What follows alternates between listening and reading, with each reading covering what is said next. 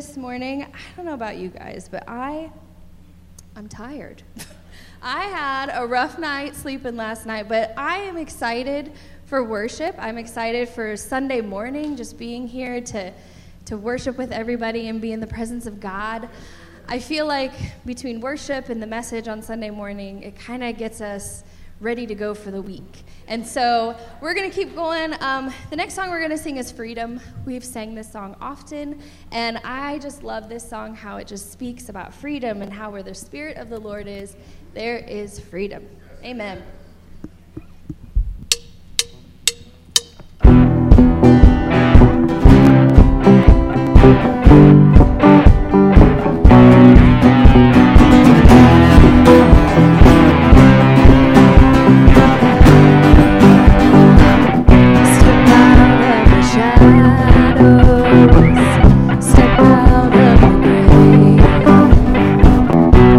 Into the wild, and don't be afraid.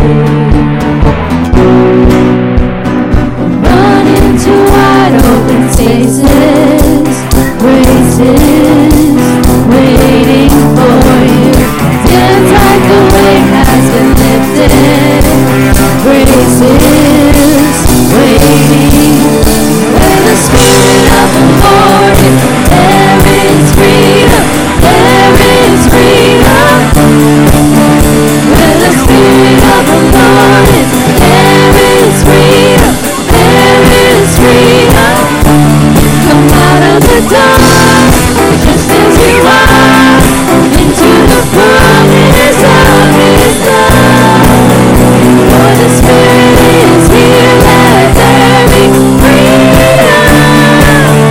Let there be freedom.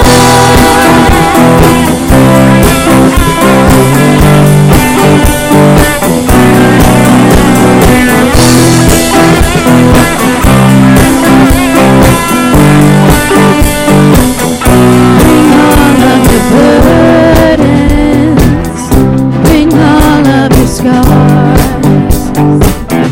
Come back to communion,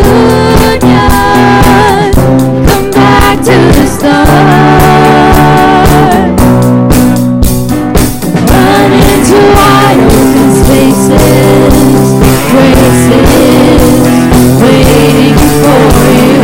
Dance like the weight has been lifted, graces waiting. Where the Spirit of the Lord is, there is freedom, there is freedom. Where the Spirit of the Lord is, there is freedom, there is freedom. Come out of the dark, just as you are, into the promise of His love. For the Spirit is here, let there be freedom. Let there be freedom.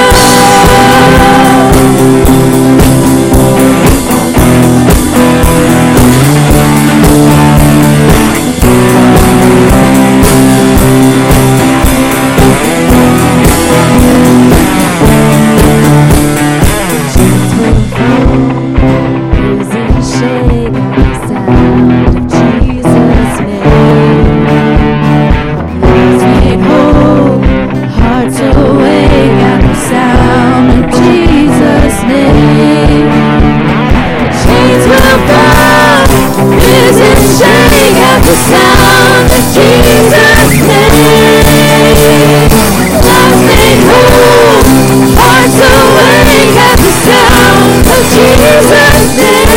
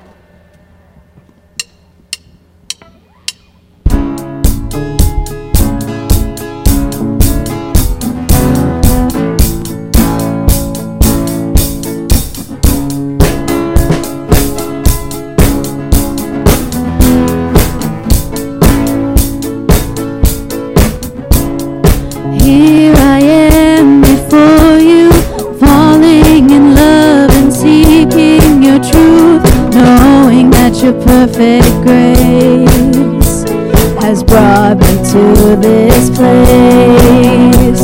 Because of you I freely live. My life to you, oh God, I give. So I stand before you, God.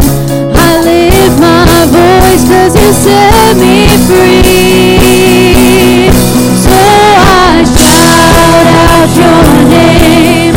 From the rooftops I proclaim that I am yours. I am yours. All the good you've done for me, I lift up my hands for all to see. You're the only one who brings me to my knees to share this love across the earth, the beauty of your holy word. So I kneel before you, God. I lift my hands 'cause you set me free. So I shout out your name. From the rooftops I proclaim that I am yours. I am yours. And all that I am, I place into your loving hands. And I am yours. I am yours. Here I am, I stand with arms wide open to the one, the Son, the everlasting God, the everlasting God. Here I am, I stand with arms wide open to the one, the Son, the everlasting God, the everlasting God. So I shout out your name. From the rooftops I proclaim that I am yours. I am yours. And all that I am, I place into your loving hands. And I am yours. I am yours. Here I am, I stand with arms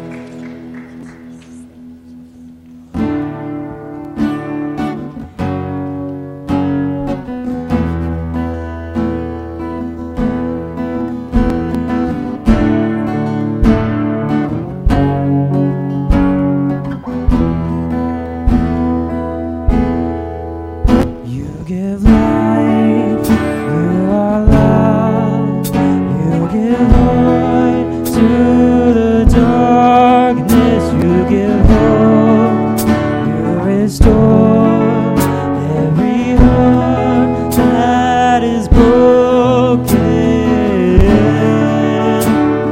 And great are you, Lord. It's your breath in our lungs, so we pour out our praise. It's your breath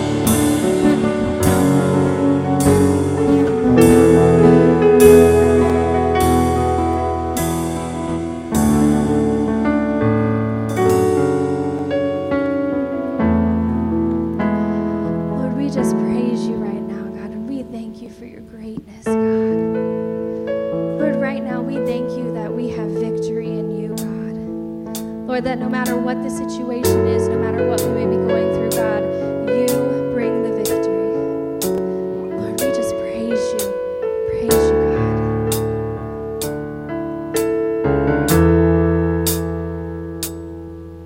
Our fight is with weapons unseen.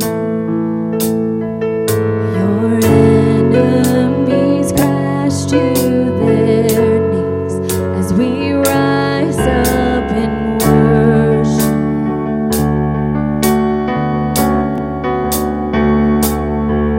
When trials unleash like a flood, the battle belongs to our God as we cry out in worship.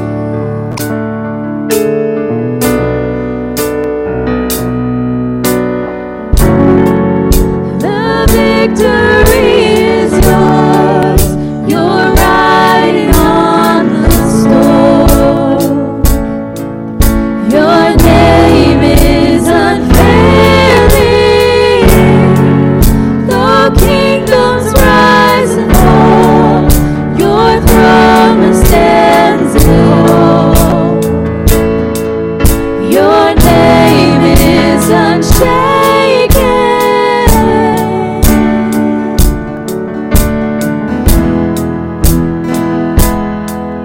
What hell meant to break me has failed.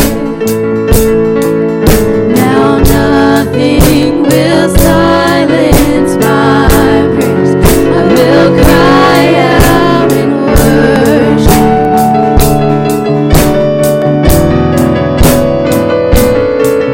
The walls of the prison will shake. The chain-breaking King will rise to save. We cry out in worship.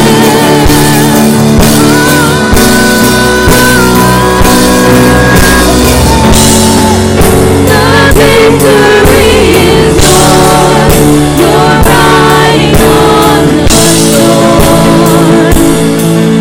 Your name is unfailing. Though kingdoms rise and fall, your throne will stand alone. Your name is unshaken.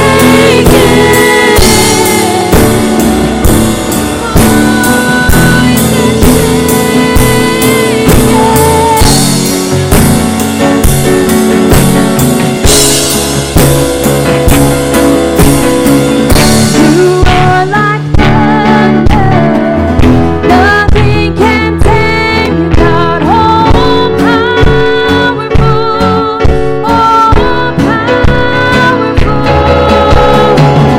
we pull down heaven with shouts of praise. All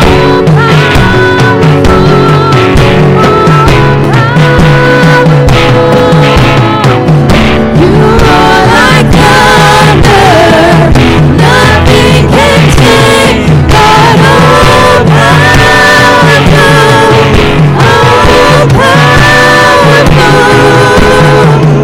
we pull down heaven with shouts of praise. God, all powerful.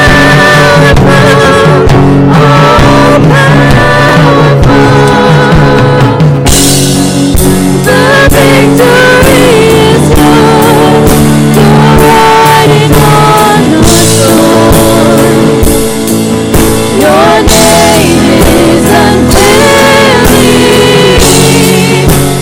kingdoms rise and fall. Your throne stands in awe. Your name is unshaken. You roar like thunder. Nothing can take God all powerful.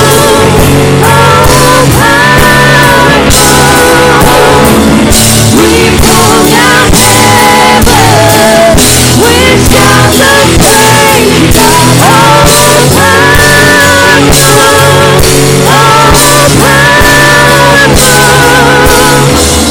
You roar like thunder. Nothing can tame God all powerful.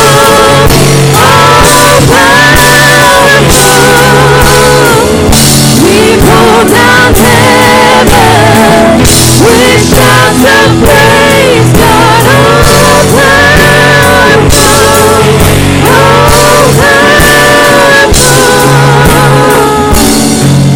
The victory is yours. You're riding on the throne. Your name is unfailing. No kingdoms rise and fall. Your throne stands in awe. Your name is unshaken. The victory is yours. You're riding on the throne. Your name is unfailing. No kingdoms rise and fall. Your throne stands in awe. Your name is unshaken. The victory is yours. You're riding on the storm. Your name is unfailing. No kingdoms rise and fall. Your throne stands in awe. Your name is unshaken.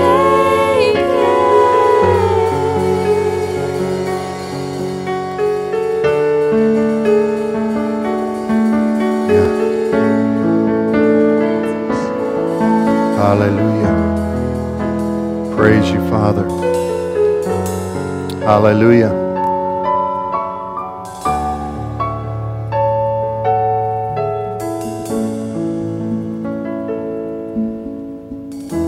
Hallelujah.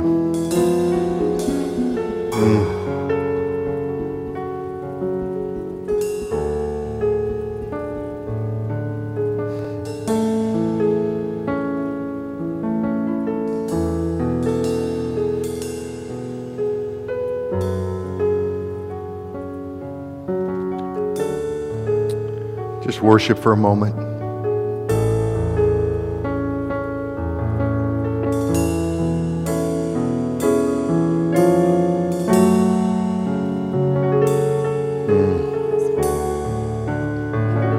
Hallelujah.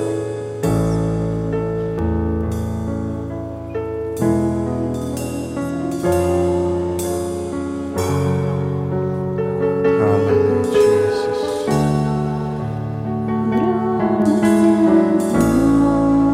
Thank you, Lord.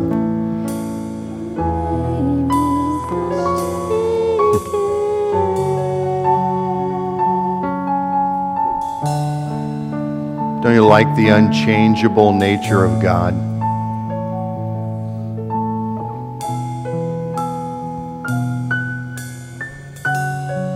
He's the same yesterday, today, and forever.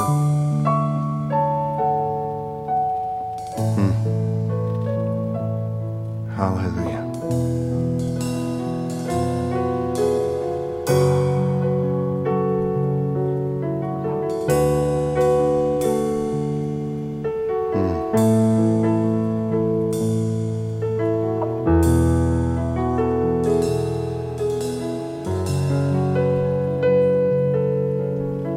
Hallelujah.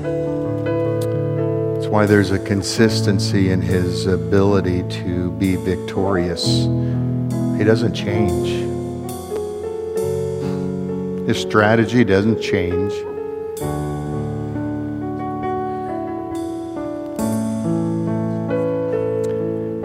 He comes with the same level of power and authority.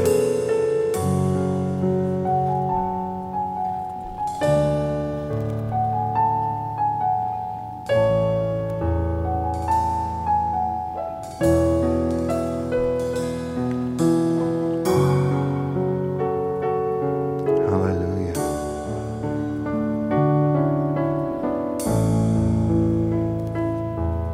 Praise God.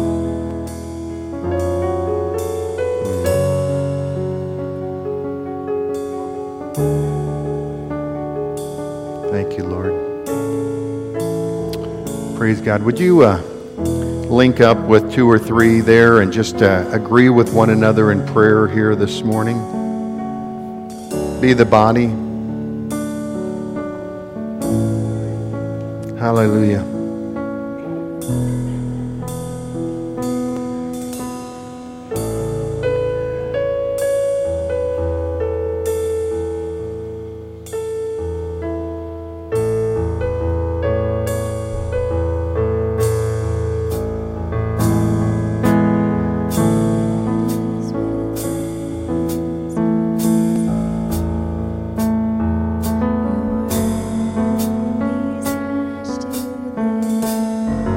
Sweet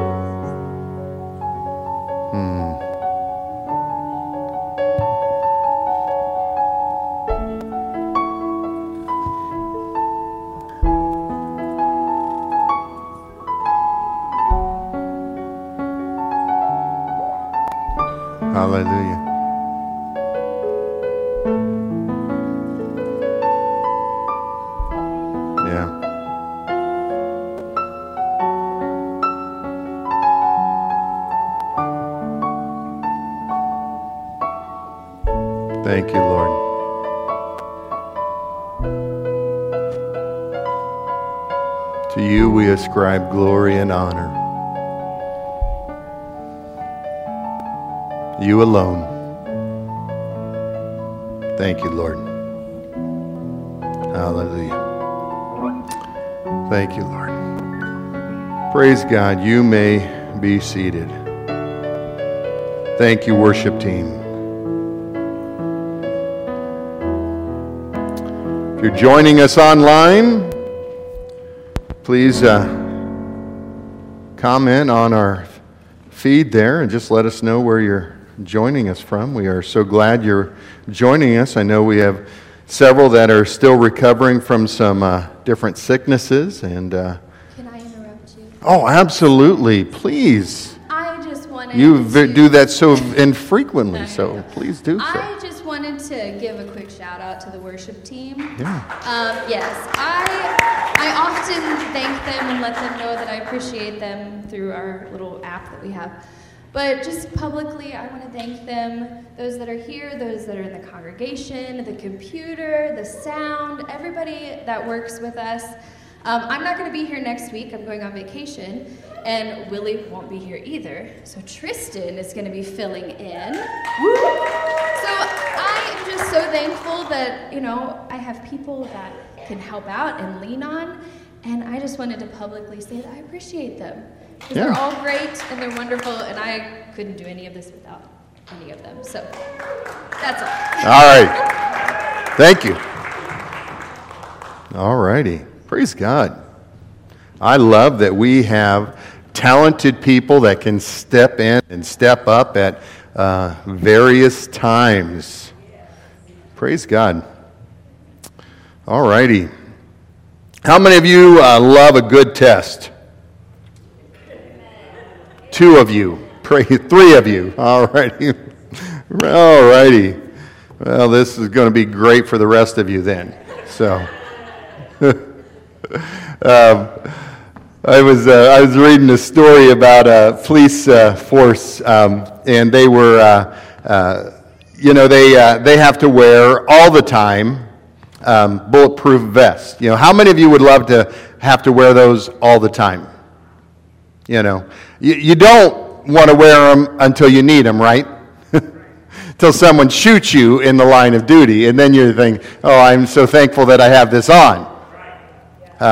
But they have this practice of, they put these bulletproof vests on a mannequin, and they shoot the vest. And then they have the rookies go up, and they take the vest off, and they look, and it shows the rookie that these vests are protective, right? You want them, they want these rookies to realize the value of the vest, right?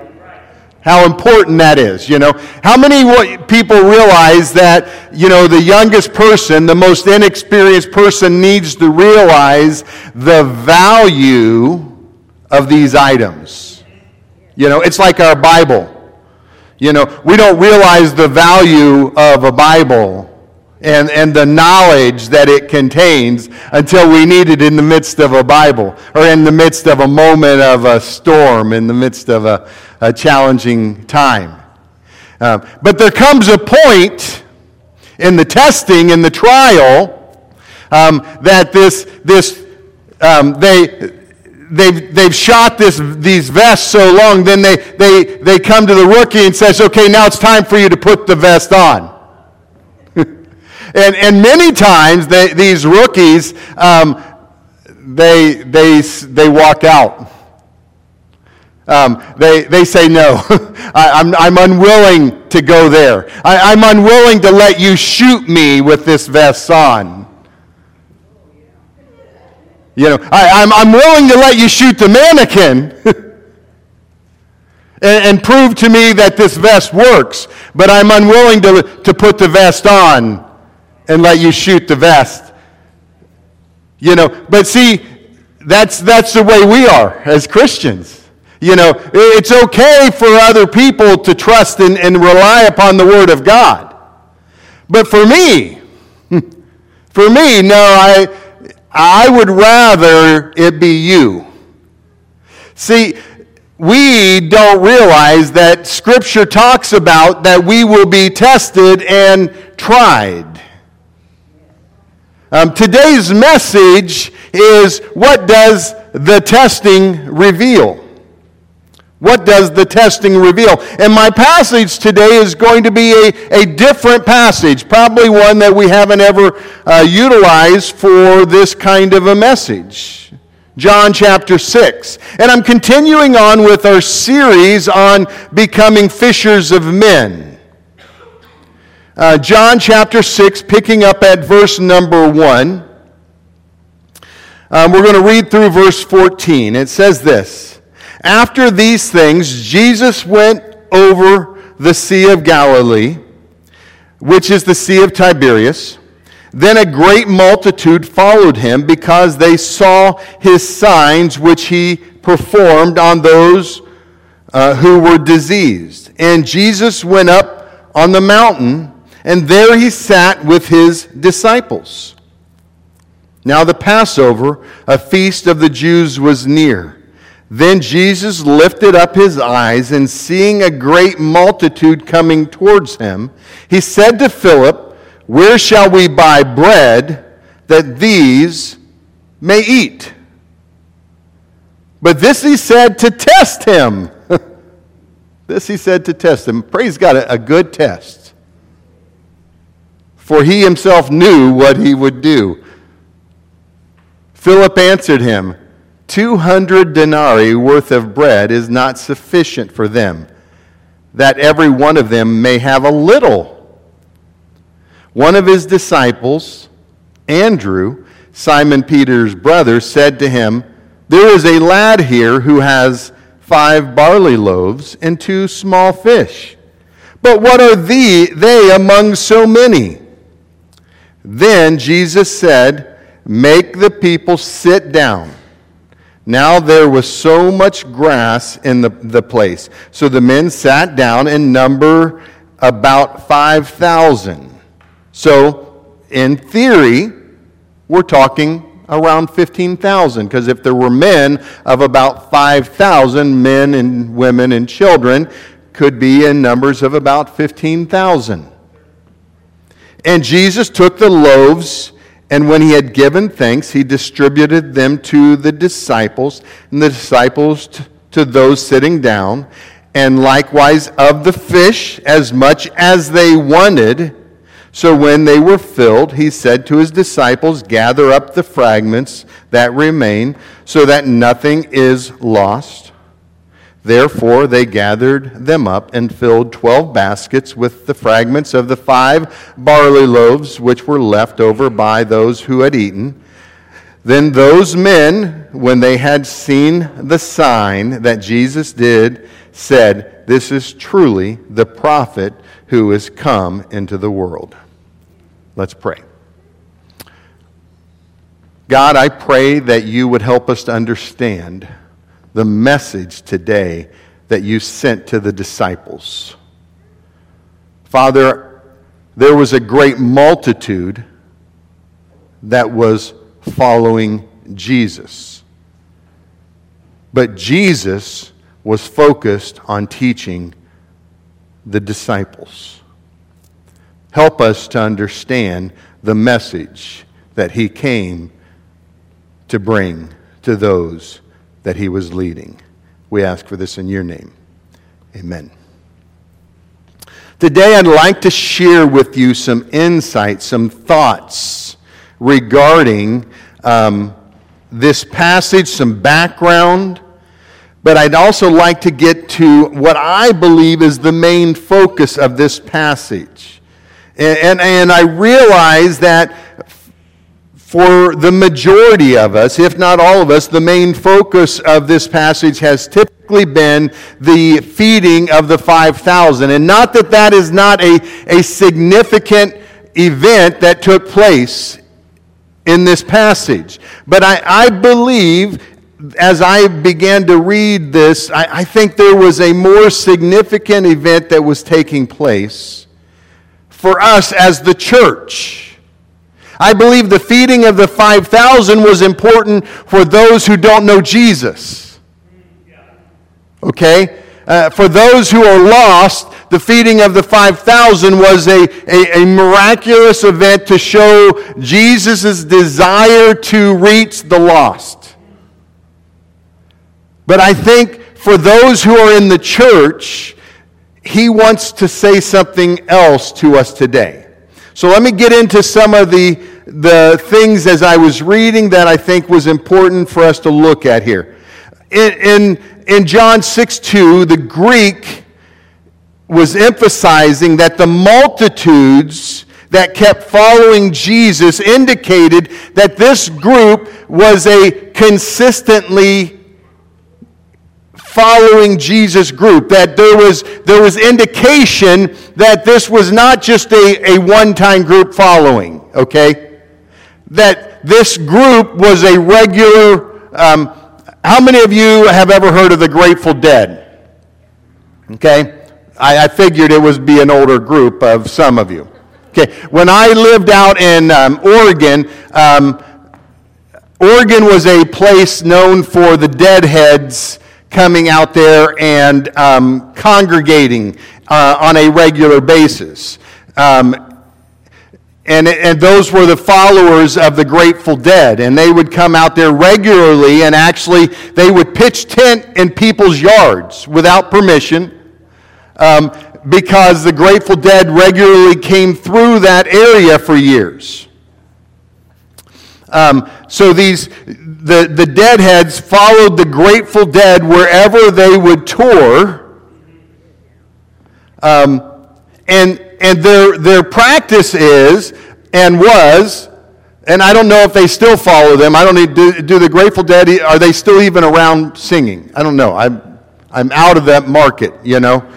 But anyways, when they were singing, you know, the Deadheads literally just they would follow them wherever they went, and they would pitch tents in people's yards, and people let them. Somehow, for some reason. Well, this group here, the Greek actually gives indication that there was a large crowd of people that regularly followed Jesus around. And from our passage, why did that happen? Because of the signs and they were wanting to watch him do miracles. Now, do you see stuff like that happen today? Yeah, it still happens. People go from revival to revival. They go from event to event. They go from all. They want to see miraculous things happen. You know, Brownsville to Toronto Blessing to wherever it was. I mean, people they were hungry for the miraculous. And I'm not saying it was right or wrong, okay? I'm not here pronouncing judgment on that. I'm just saying people are hungry for the miraculous. And our passage gives indication that there was a group of people that regularly followed Jesus because they wanted to see him do miraculous signs and wonders. There was a habitually following. And Jesus regularly healed the sick. It wasn't just a once in a while thing. Jesus regularly healed the sick. It's what he did. Okay? Now, this miracle here that we're dealing with in John chapter 6 of Jesus feeding the 5,000 is one of the miracles mentioned in all four Gospels. Okay? So in John, we actually have a few more details. Number one, we're told that this was at the time of Passover. We're given a few more details than the other Gospels. We're also given indication that this may be, that there are a bunch of Galatians that may be coming home for the Passover. So we have an idea that this is a more significant group of gathering of of believers or of people who have a more of a connection with the Jews. So just some other side facts. Those aren't necessarily going for the direction of the message today, just giving you a little extra details there. In verse 5, what we're being told here is that Jesus looked up and he sees the great multitude, and then this is where it gets interesting. He looks to Philip. Now, Philip is from this area, we're told, and he says, "Where shall we buy bread that these may eat?" And I love 6. And this is where I think the focus changes for me, that this is really a portion that directs us towards the church, that this is for the disciples, that this is for us to prepare us, that God is always doing something deeper for those that follow Christ. And we need to look beyond the miracle to see what is God actually trying to prepare us for. And he says, verse 6 says, "But he said to test him, for he himself knew what he would do." So Jesus, I don't know if Jesus was God. We already know that. Did he know that there was a lad already present with the loaves and fish? Evidently, he had knowledge of it, because he knew what he was going to do. He knew he was already going to be feeding these people, because he says here he already knew what he was going to do. That's all we know, is that he knew. But Philip, I love Philip's answer here, because Philip calculates this in a quick manner. 200 denarii worth of bread is not sufficient. Now, to give us some knowledge here, 200 denarii would have been 6 months worth of income for them. So Philip was able in a quick moment to calculate, looking at the crowd, he was able to quickly calculate 200 denarii wouldn't even be enough to give each person a little. See, Jesus knew what miracle he was about to perform, but wanted to use this opportunity to teach the disciples. For Jesus, this wasn't only about getting a job done. This wasn't just about feeding the multitude. It was about teaching his disciples along the way. We just want to get something done. How many of you have just ever wanted God just do it? Okay? How many of you, your parents wanted to teach you something and you just wanted them to do it? Okay? What did you learn from? Can you just do it? Can we bypass the lesson today and you just get it done? We're frustrated because, Jesus is seeking something deeper, and we just want to get to the point. And that's why a lot of times, we go around the mountain a few more times, right? That's why a lot of times we get frustrated and we miss the lesson. It's because we're thinking in the natural. Philip is thinking in the natural. He's thinking, man, 200 denarii, we can't even buy enough. Philip has already thought in the natural, and Jesus doesn't want Philip to focus in the natural. He wants him to go beyond that to the divine resources that are available. So we have two problems at least here. First, they didn't have the natural resources.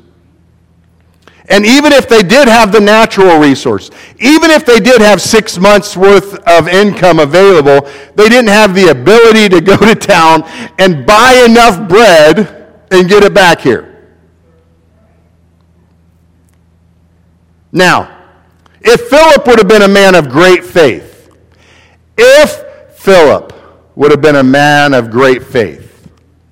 as I was reading about this, I found this example and I thought this was great.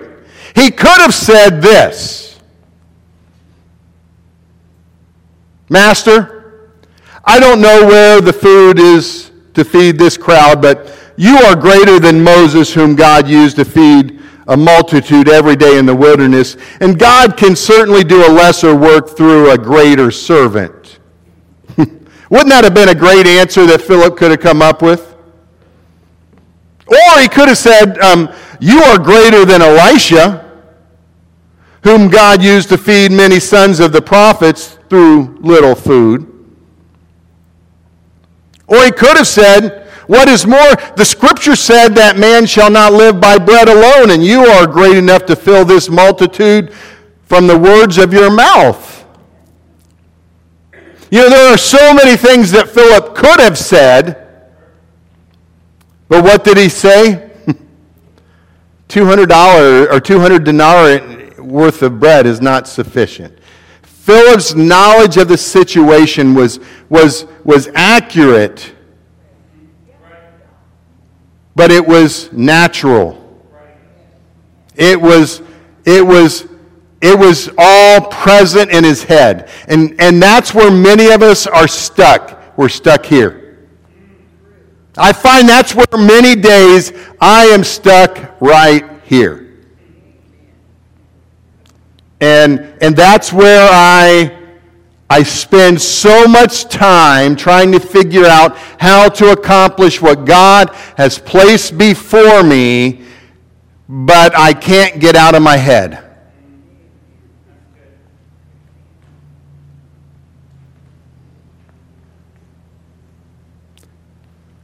God doesn't want me to think in terms of what's in my head all the time.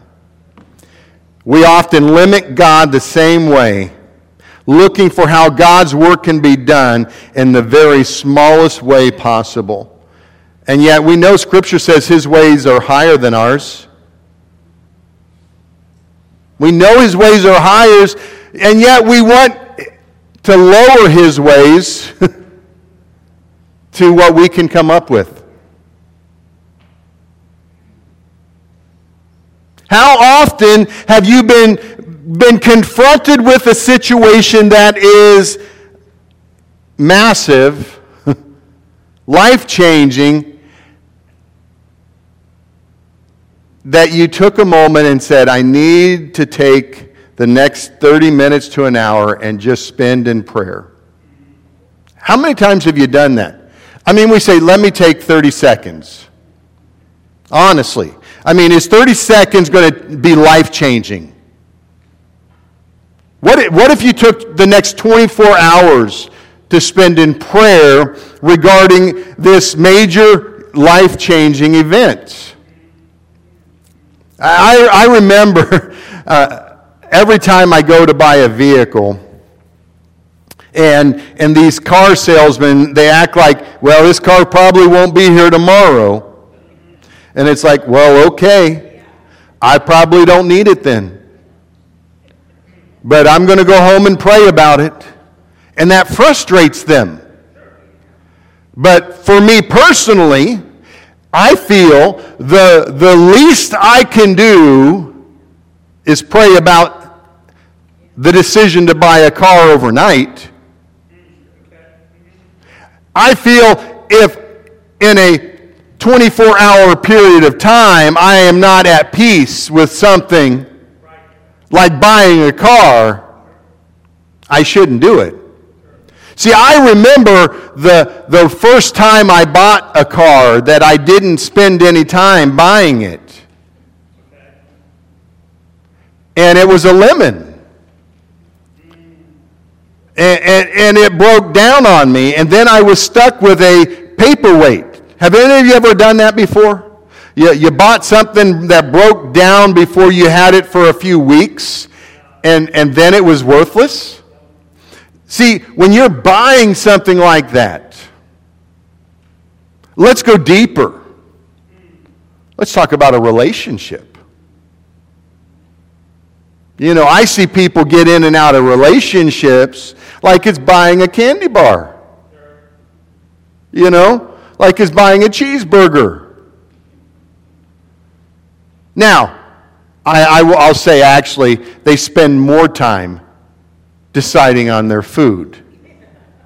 Because if you've ever gone to eat with some of these people, they can't make a decision on what food they want to eat.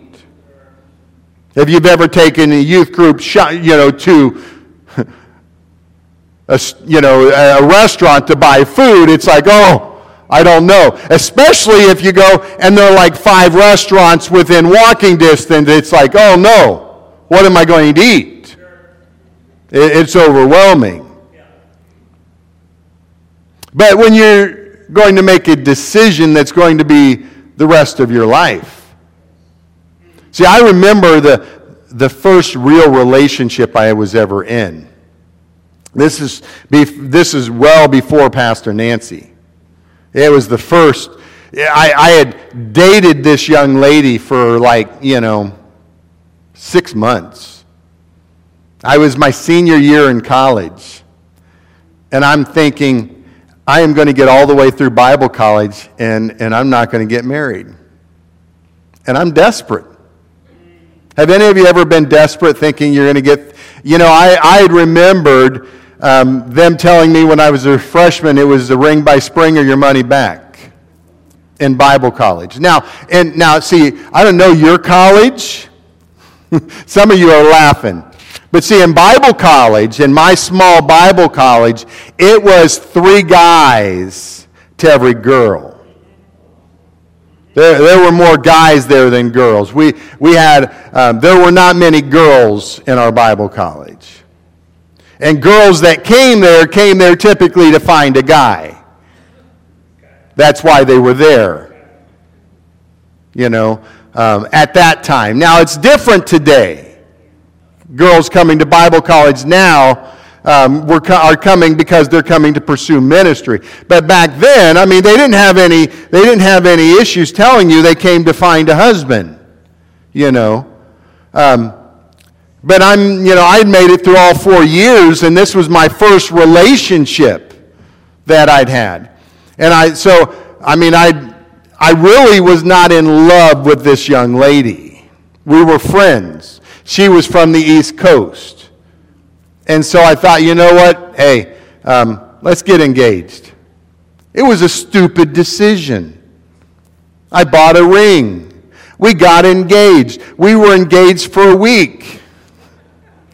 We both looked at each other and said, this is stupid. We don't like each other that much. We broke it off. We were still friends. But I had an engagement ring now that I'd spent money on that you can't get your money back from. But at least I was not engaged to someone that I was going to get married to that I really did not want to marry. And I am thankful that I didn't make that kind of decision. Because I didn't want to spend the rest of my life with someone that I didn't really love like that. See, there are things that we need to give great deals of consideration to.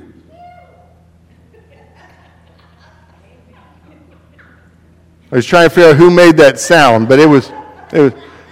You continue to think about that, Aubrey.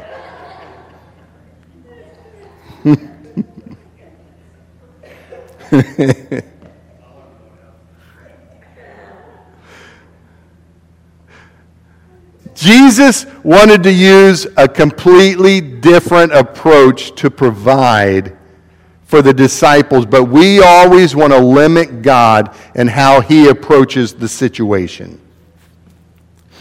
Philip was a matter-of-fact kind of person. I was a matter-of-fact kind of person, and I couldn't imagine that God could actually do it different. I was doing it, I was thinking the way everybody else was. God has to provide a spouse the way everybody else was getting them. But God had a different plan. Now, God is always looking at teaching us something through the test and through the challenges. Through every test that we're going through is a point of preparation. In my test going through that, if I would have given in, you know what? If I would have married that young lady, God would have held me to my decision. Even though it wasn't his desire for me, God would have held me to it. But because I was willing to say, God, okay, we were both willing to say, this is not what God had for us. We both learned from what God had, and we grew through it, and God brought us into what is best for him. What was best for us. See, God is teaching us, and if we will open up our eyes to see what he's trying to teach us, God is going to lead us into some path that is better for our best plan and path for our life. But we have to be willing to learn. Now,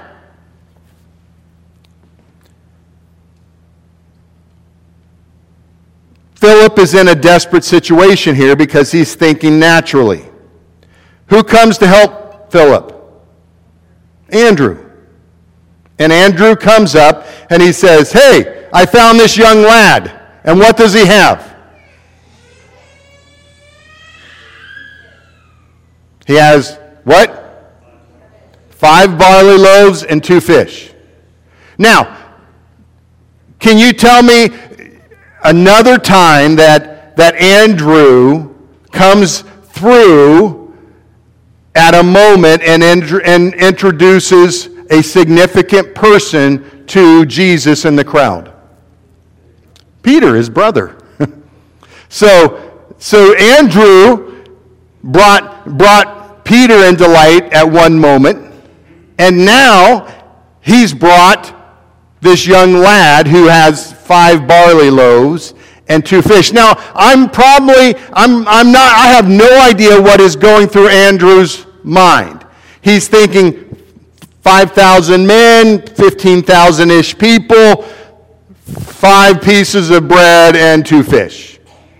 No idea, but hey, I'm going out on a limb here. Hey, Jesus, look what we got here. It's a start, right? It's a beginning. He's willing to step out there. Did anybody else step forward with at least something? See, at least we have here, Andrew was looking. Andrew was looking.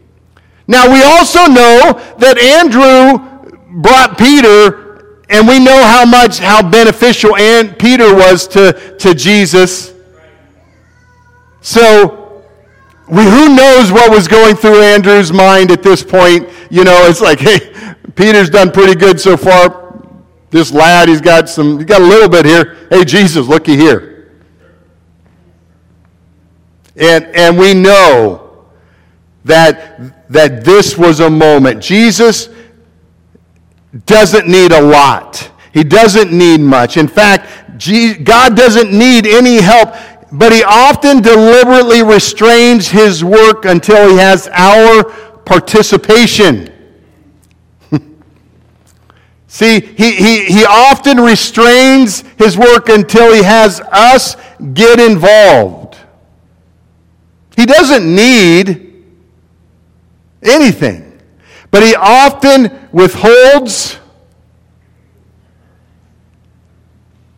that next piece until we are willing to get involved.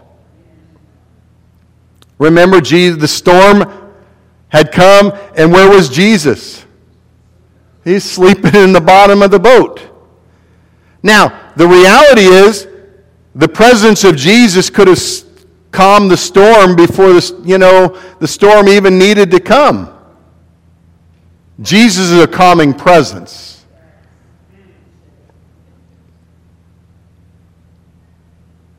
But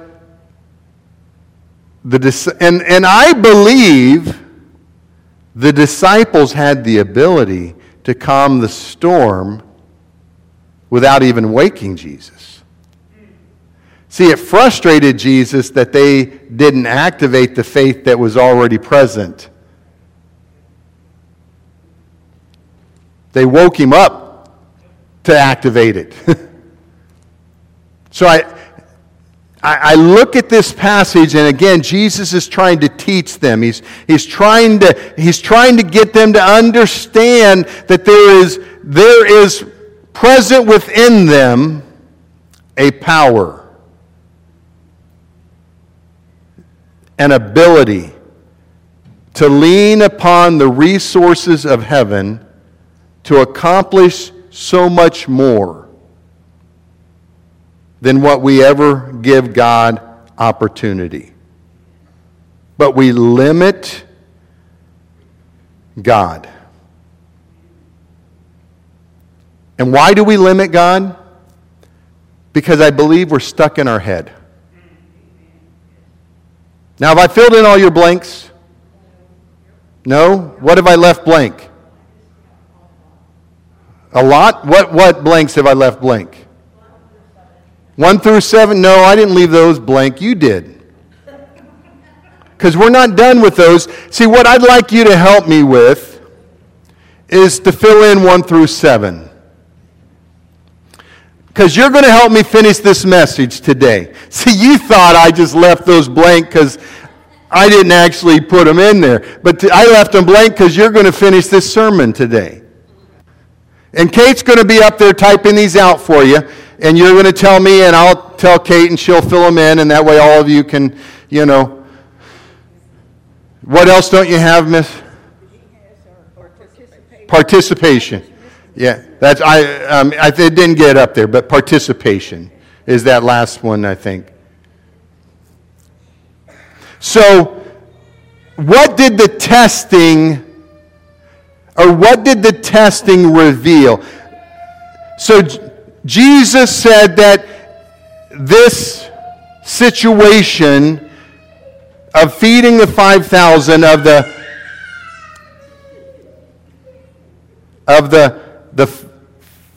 5 loaves, 2 fish, this time of the people was a situation really to test the disciples. What did this test reveal in the lives of the disciples? A lack of faith, is that what you said? Okay, so number 1, a lack of faith. The test revealed a lack of faith is your first one. Number 1, Kate, type in a lack of faith. For some. Yeah. And you're right, Pastor Nancy. Andrew was out looking.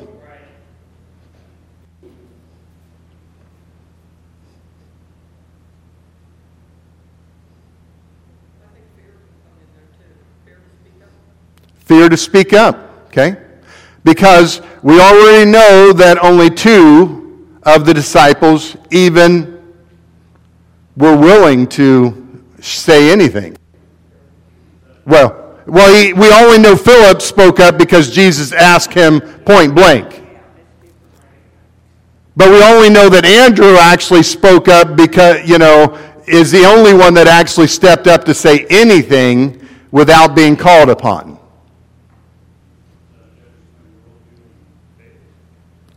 What's that? Okay.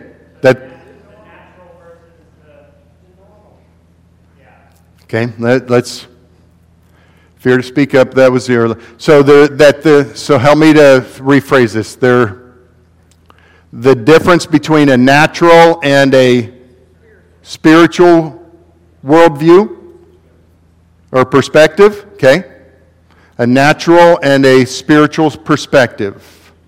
It revealed a natural and a spiritual perspective. Okay, good. It revealed a natural versus a spiritual perspective.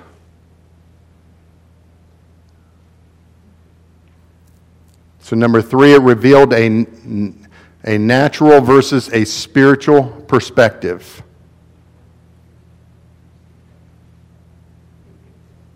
Good. You guys are coming up with some good stuff here. The need for cooperation. It revealed the need for cooperation. See, I love it when you guys help me preach, even when you don't realize it.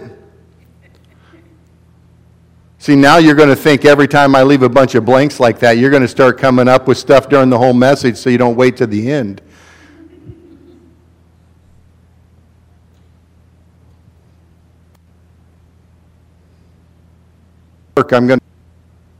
Some of you that haven't shared anything yet, some of you guys are letting other people do all the work. I'm going to start calling on some of you like Philip. Look out, that's right, Miss Elaine.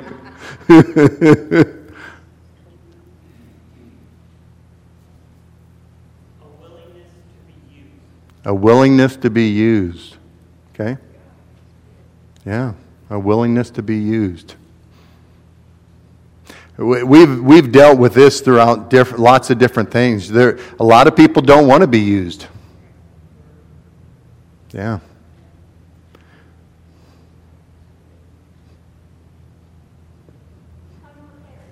Come prepared. Yeah. I mean, this little boy, this lad came with 5 loaves and 2 fish. Now, we don't know how many of the other 5,000 had anything, but we know this. We're not told that anybody else actually stepped up to share their food. But we do know that all of them ate. Ate their fill. But this little boy was willing to give all that he had.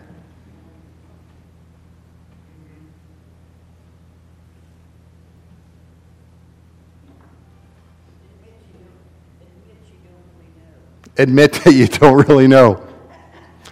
Yeah.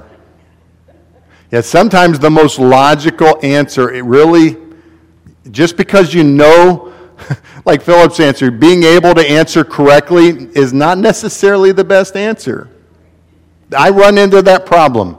You know what? Sometimes I can give you the most accurate answer, and it's not the best one. I can tell you how to answer a problem correctly, analytically, and I should have been quiet.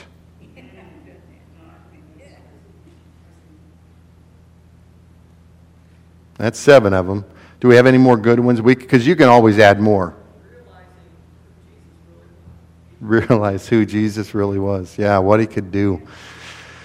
Provide for physical needs of people.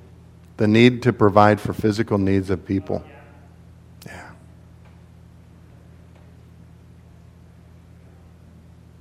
Yeah.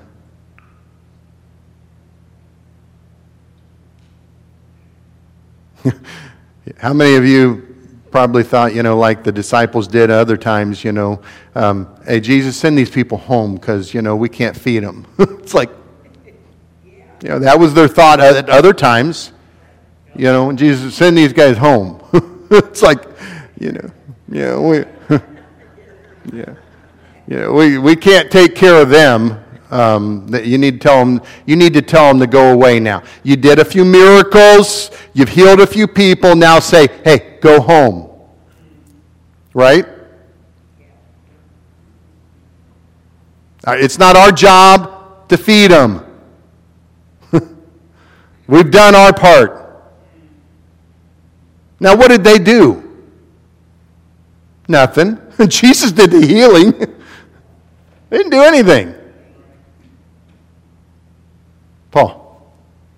The context of what happened in the disciples' lives right before the feeding of 5,000 is really important. Jesus had sent them out to minister to others. Mm-hmm. In the beginning of this chapter, it says, and they came back and told him all that they had done. And in all the other gospels, he says to them, you go and feed. It's almost like, okay, you've done all this. They're full of themselves. Mm. And Yeah. they are realizing that they have to depend on Jesus Yeah. through the feeding of the 5,000. Yeah.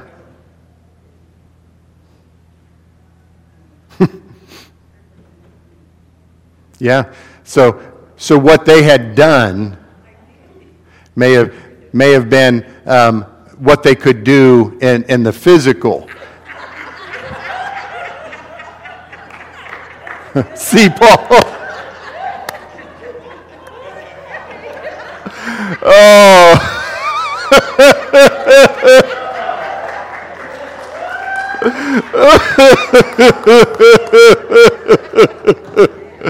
Oh, that's good, Miss Kate.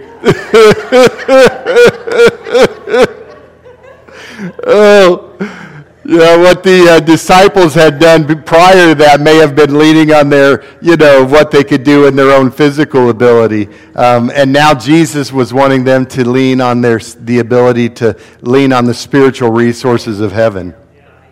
Yeah. Yeah, that's good. So, and we'll stop there because I think we could go for a long time. But church, what I want you to think about as you read these passages, and I'll be honest with you, I have skipped this portion more times, than I can think about because I've always focused on the feeding of the 5,000. The thing, and I've skipped that the whole thing of the thing, testing of the disciples and Jesus. And for some reason, my eye focused on that this week, and it's like, man, there are those moments, it's like, God, wow. How can you just miss something for, so many years, and all of a sudden it's like God brings something new to you that's just always been there. And see, and I believe we're in a time of preparation. This whole thing that we're going through right now in society with COVID and stuff, it is for a time for the church, for us to prepare. It is for us to go deeper into our faith. Listen, I'm just going to be honest. I don't believe that the vaccine is anything to do with the mark of the beast and 666. My personal take on that is I don't believe it is anything on that. But here's what I do believe. It is a precursor.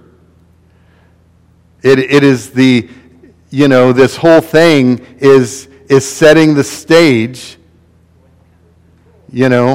for what things are to come. Look at all the things that are going on with this whole process. We have a mandate trying to get the entire world to adopt one thing, one process.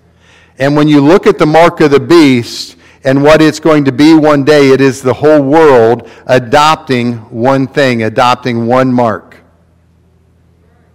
So we have a trial run, setting the stage for what could be coming very soon. And so, church, I just want you to understand what we're seeing is setting the stage for what is coming down the road, preparing the way for things that are going to happen. And so we just have to understand,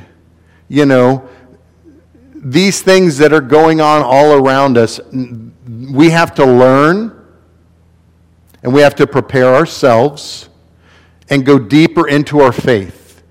And we have to be so strong in our faith, whatever side you are. I'm not here to tell you to get the vaccine or to not get the vaccine.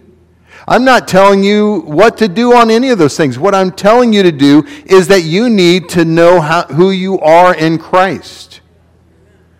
That you need to know how to stand in your faith and to give an answer for your faith at all times. That is something that you should be able to do whether you are 10 or 100. You need to know how to stand and give an answer for your faith. And so my challenge for you today is to not just casually read the Scriptures, but to go into the Word of God.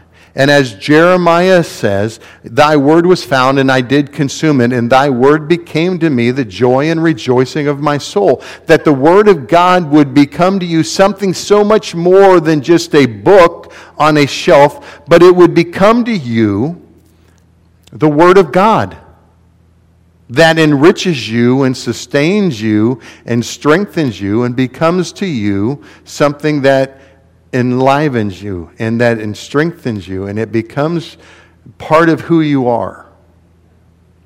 So that in that day and hour when things begin to change in our world, which we know Scripture is talking about things changing down the road here, and already are happening all around us, we are prepared.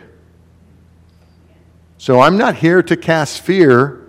I'm here to instill boldness and courage through the Word of God, that God's Word is setting before us the ability to stand strong in our faith and for us to be able to understand that God has an awareness for all the events that are going to take place, and we can know exactly what's going to happen and prepare.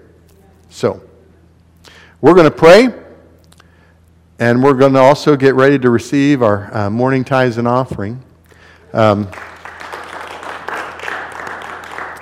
If there is something in the message today that has challenged you in an area, and you would like to explore some of these topics deeper, and you'd like to talk to somebody, maybe an area of your salvation. You're just not sure about your own salvation, and you'd like to talk to one of our leaders. We'd love to talk with you about that. If you're watching online and you'd like to talk to one of us about that, there are some of our leaders that we would love to sit down and talk with you in detail about this. Your salvation is so important to us that we would love to have a conversation with you, that you can explore the hope that is found through a relationship with Jesus Christ. Please don't hesitate to, after service, to come up and talk to myself or one of our leaders, or to reach out to us online through our Facebook feed. You can instant message myself. You can reach out to our messenger through our pastor, through our Facebook feed, instant messenger. And we'll gladly reach out to you and we'll talk to you about these, just going deeper into your faith. Wonder. But the most important thing is that you not just sit there and wonder about who you are in Christ when there is an opportunity for you to go deeper. Let's pray. Gracious God, we are so thankful that you are available, that you are present. And today I do thank you for opening your word to us and making it available to us to understand how we can go deeper into it. And Father, even as John 6 made it aware to us that your word was presented to the disciples to test them, to challenge them, to cause them to go deeper into the truth of it. Father, I pray today that we would prepare ourselves to go deeper into the truth of your word, to prepare ourselves, that the testing that is being done would cause us to prepare our hearts for the things that are coming in our lives, that we would be ready. Lord, I thank you for individuals like Andrew, who in the midst of a challenging situation immediately began to look for an opportunity for an answer. Lord, I thank you that this young man, this lad, was willing to step forward and offer all that he had. Father, I pray for us as your followers today, that we would be willing to offer what we have, that we would not lean on our physical resources, but on the resources of heaven that are available to us, that we would look beyond the things that we physically can see, but upon the resources that heaven has available to us to meet the needs, not just of those that we sit with, but on those that are sitting on the ground around us. That Father, you've placed us in community with, that we may have an opportunity to meet their needs as well. Father, I know that there is something bigger that you are calling us to that we cannot fully see yet. We cannot fully understand yet. But I believe the picture is starting to come into light. And so I pray that as you continue to unfold this process, that you would begin to give clarity to each one for that which you're getting ready to do in our lives. And so I thank you for that. I pray for those that are in the process of exploring their faith, their relationship with you, that you would help them to reach out and to talk with our leaders, that we may help them to go deeper into a relationship with you. And we just thank you. Father, I also pray for our offering today. I pray for each one as they give, that your blessing would be upon them in their giving. Thank you for their faithfulness, Father. And I just pray that you would continue to multiply your resources into their lives, Father, that you would meet their needs and that you would help them to, Father, continue to do all that you've called them to do. And we just thank you for this. And we ask for this in your precious name. Amen. God bless you all. Thank you for your faithfulness. And we ask for this in your name. Amen.